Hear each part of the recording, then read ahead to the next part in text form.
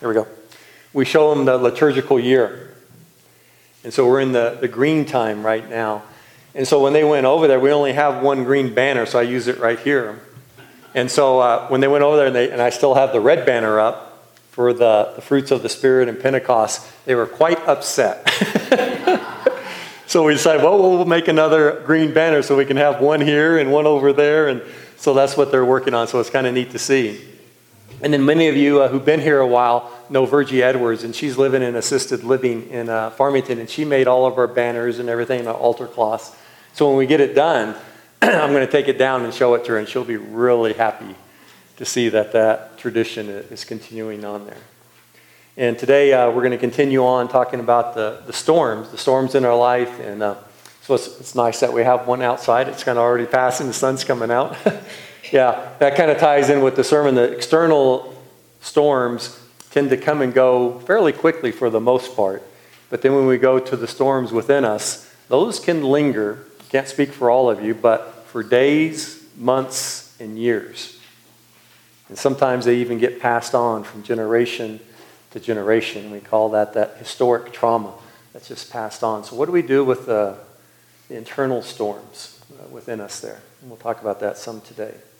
And I'd like to read from the Gospel of Mark here, the 4th chapter, starting with verse 35 here. Another sequence where we find Jesus in the storm with the disciples. And think about, when you're in there, I always get fascinated by it. Think about how Jesus is present in the same storm, but he's in a very different place spiritually. And think of how the disciples, who I think we can relate more with, how they react to the storm as well. And this is called Jesus Stills a Storm. So on that day when evening had come, Jesus said to them, "Let us go across to the other side." And leaving the crowd behind, they took him with them in the boat, just as he was. And other boats were with him as well. And a great windstorm arose, and the winds beat into the boat, so that the boat was already being swamped. But he was in the stern, asleep on the cushion. And how would you react to some person, whether it's Jesus or anyone else? We have certain expectations. He's not acting the way they expect him to act. And usually when someone's not doing what I think they need to be doing, whether I'm right or wrong, I usually get mad at him. And he's asleep in the boat, and they wake him up, and they say to him, and I think they're pretty angry with him, "Teacher, do you not care that we are perishing?" And he woke up, and he rebuked the wind, and he said to the sea, "Peace, be still." Some of my favorite words. "Peace, be still." And then the wind ceased, and there was a dead calm. And he said to them, "Why are you afraid?" And that's the question I'd like to ask all of us today. Why are we afraid? Why are we upset? What's bothering us? Have you still no faith? And they were filled with great awe, and they said to one another, "Who then is this that even the wind and the sea obey?" And these are the words of God for each and every one of us here today. Thanks be to God.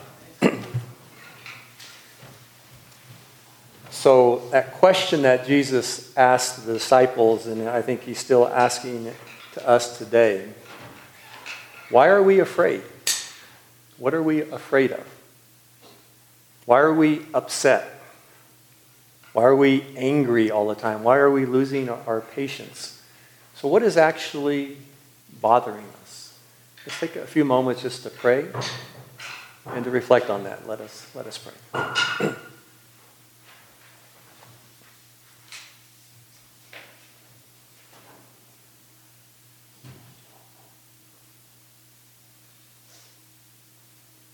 Amen. Well, if Jesus was right here, and I trust that Christ is present with us here today, and he asked the question, why are we upset? What are we upset about? And our response might be, how much time do you have, Jesus? How much time do you have? So just open up. What are we upset about? What's bothering us? Anyone? Kind of a good season to ask that question. with all the political ads coming on the TV and radio and everything? Anyone, as far as why we're upset or what's bothering you? Or yeah. And so we have these storms that are brewing outside like we have today, and we welcome that. But in my experience, the storm within is so much more greater, the magnitude of it. And so I was thinking again, just talking about lessons and just learning things from walking on the trail. And it's just if you get to go on even a 3 or 4 mile walk, we just learn so much during that time. And I absolutely love the rhythm and the peace of walking. And when I hike or go on a long walk and I go up and down a trail, just breathing in the fresh air and breathing it out and absorbing the beauty of the sky and the trees and the alpine flowers. And it seems like my soul just naturally starts to sink into a deeper peace. And the thoughts and problems, especially those that are on the surface, just seem to disappear with each step. And I always like that magical moment when you're out walking, and sometimes we can experience this in prayer, contemplative prayer as well. We just disappear, and we get lost. And it's a wonderful feeling. And Hippocrates had it right when he said, walking is the best medicine. Walking is the best medicine. And I would add to that with our 21st century language, walking is good therapy. And I would even call it divine therapy. And on the Colorado Trail, I was just so looking forward to just like 40 days, what I called 40 days of bliss. I knew there'd be plenty of hardships, but just walking 8 to 10 to 12 hours a day and just getting lost in that silence and in that beauty. And the very first day out, we were going through Waterton Canyon, and we'd hiked through the canyon for 5 or 6 miles, and I just slipped into that tranquility that often comes from walking. And the Platte River was flowing next to us, and along the trail there was bighorn sheep everywhere, just all over the place. And they were so familiar with people, sometimes you could almost reach out and touch them, and you're going, this is a big ram. And you just literally walk within an arm's distance of these bighorn sheep. And I thought to myself, I will be walking every day in this awesome wonder. And all I have to do is let the river flow. Just be here and let it flow. And the sun was out and all was well. We were 4 or 5 hours into our walk, and I had slipped into that peaceful place, that happy place, as they sometimes call it. And all of a sudden, this troubling thought surfaced in my mind. It just popped up. Because sometimes when we go into that silence, there's some peace, and then things start coming up from our memory, from our unconscious. And that might be one of the reasons why we like noise in our life, so we don't have to go to those places. And this thought came up into my mind, into my consciousness. And I started thinking about a political leader, not who you might think, someone else. And I was thinking about this person, and I just became irritated, I was resentful, and I was angry. And my stormy thoughts wouldn't go away. These thoughts just kept percolating in my mind. In the river, we were walking along the Platte River. The river no longer looked refreshing. And I didn't even notice some of these magnificent bighorn sheep along the trail. And the sun was out, but a storm was brewing within me. And it wouldn't go away. And after several hours of hiking and these repetitive, I don't know, you know that experience where those repetitive thoughts just go on and on and on in your mind. And finally they subsided. But it took 4 or 5 hours. And then the very next day, they returned in the afternoon. After I went through that period of peace, these thoughts just came up from someplace deep within. And then they came the day after, and the day after. And I thought to myself, here I am, I'm on sabbatical in this beautiful country. And this is a once-in-a-lifetime opportunity. Am I going to carry and battle these cynical and critical and judging and irritating and destructive thoughts for over 400 miles. And I was pretty ticked off. So this is going to be a very miserable sabbatical. And these thoughts wouldn't go away. My walk was anything but peaceful because of this squall brewing within me. Well, external storms can come and go, but how do we make peace with the storms within us, which seem to never end? And sometimes I think we even inherit storms just through the generations, and we're not aware of it. And it's through that stillness and that quiet and that prayer, that contemplative prayer especially, that sometimes these things come up. And what do we do with the thoughts, the anxiety, and the fear? And when the disciples wake Jesus up in the squall, he asks them, "Why are you afraid? Why are you afraid?" And I always think there would be more text if they had a word processor back then. Like, duh, the storm. We could die in this storm. That's why we're afraid. But he's pointing to something much, much deeper. Why are you afraid? In Thomas Keating, he writes, the first thing we need is to determine the diagnosis. Why are we upset? Why are we truly upset? What's beneath the surface of the waves and the wind? Why are we angry? Why are our thoughts possessing us day and night? And we can't let go, and we can't find that inner peace. And the next time that we find ourselves offended or upset, Rohr says, consider that a teaching moment. Next time we get angry, upset, or we're defensive, or we have a negative thought, consider it a teaching moment.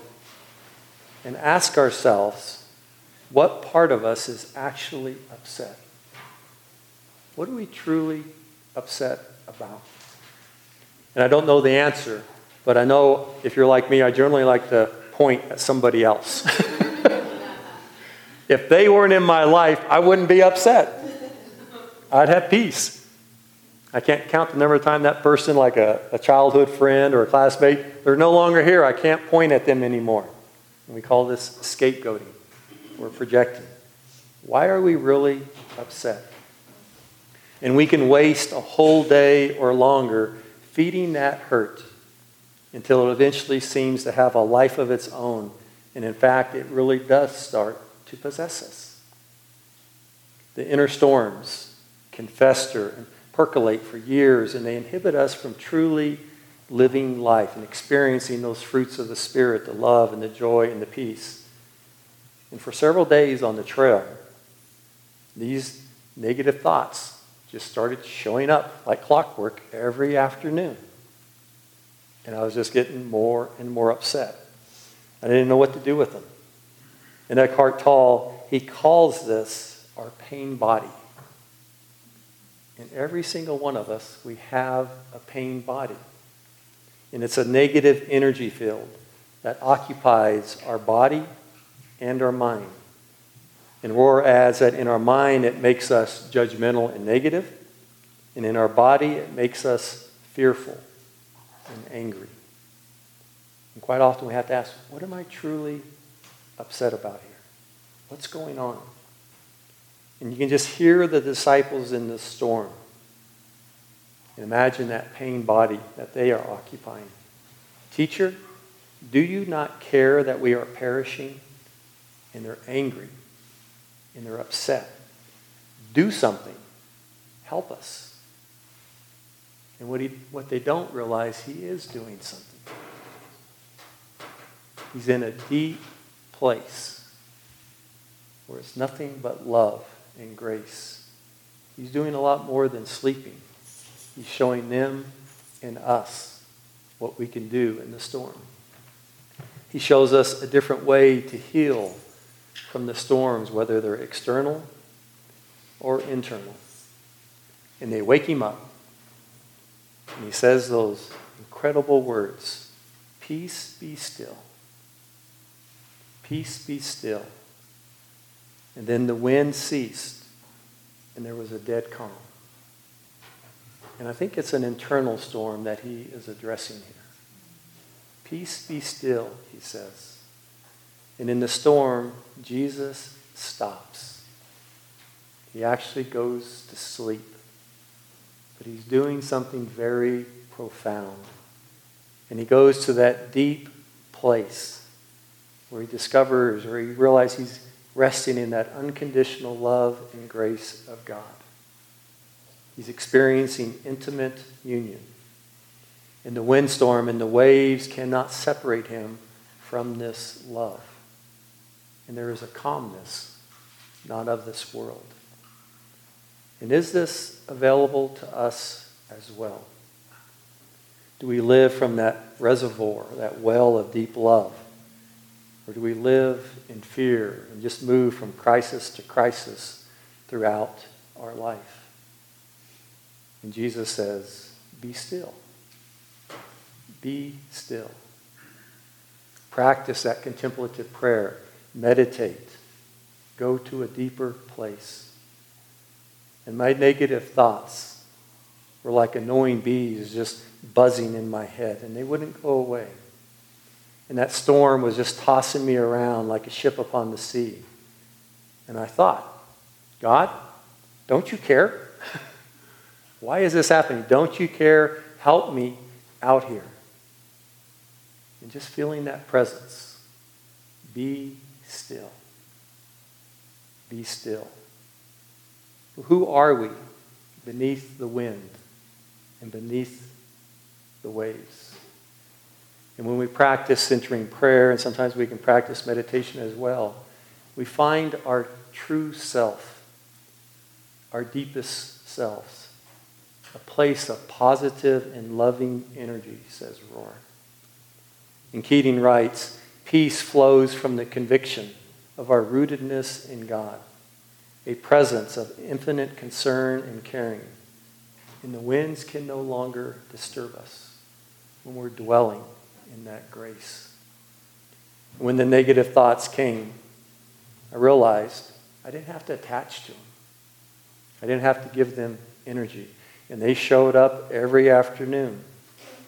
And I realized with that grace of God that I could just watch them flow on by, just like the river we were walking by. And let them flow on by. They'd been there for years, so they didn't want to leave. And as they would flow on by, they would just show right back up. But instead of attaching to them and giving them energy, those thoughts are not who I was or am. You just continually let them flow by until they lose their energy. And this process can take time, a lot of time. But we are more than our thoughts. And with grace, we can let them move on down the river. And when they return, and they will return by that same grace, we can just let them flow on by again and again. And the calm and the peace do come. But we have to practice. We have to let them go. So why are we afraid? And why are we upset? And my prayer for all of us is that we may live and pray from that deep peace of Christ's unconditional love and grace, which calms the storms within us. Amen.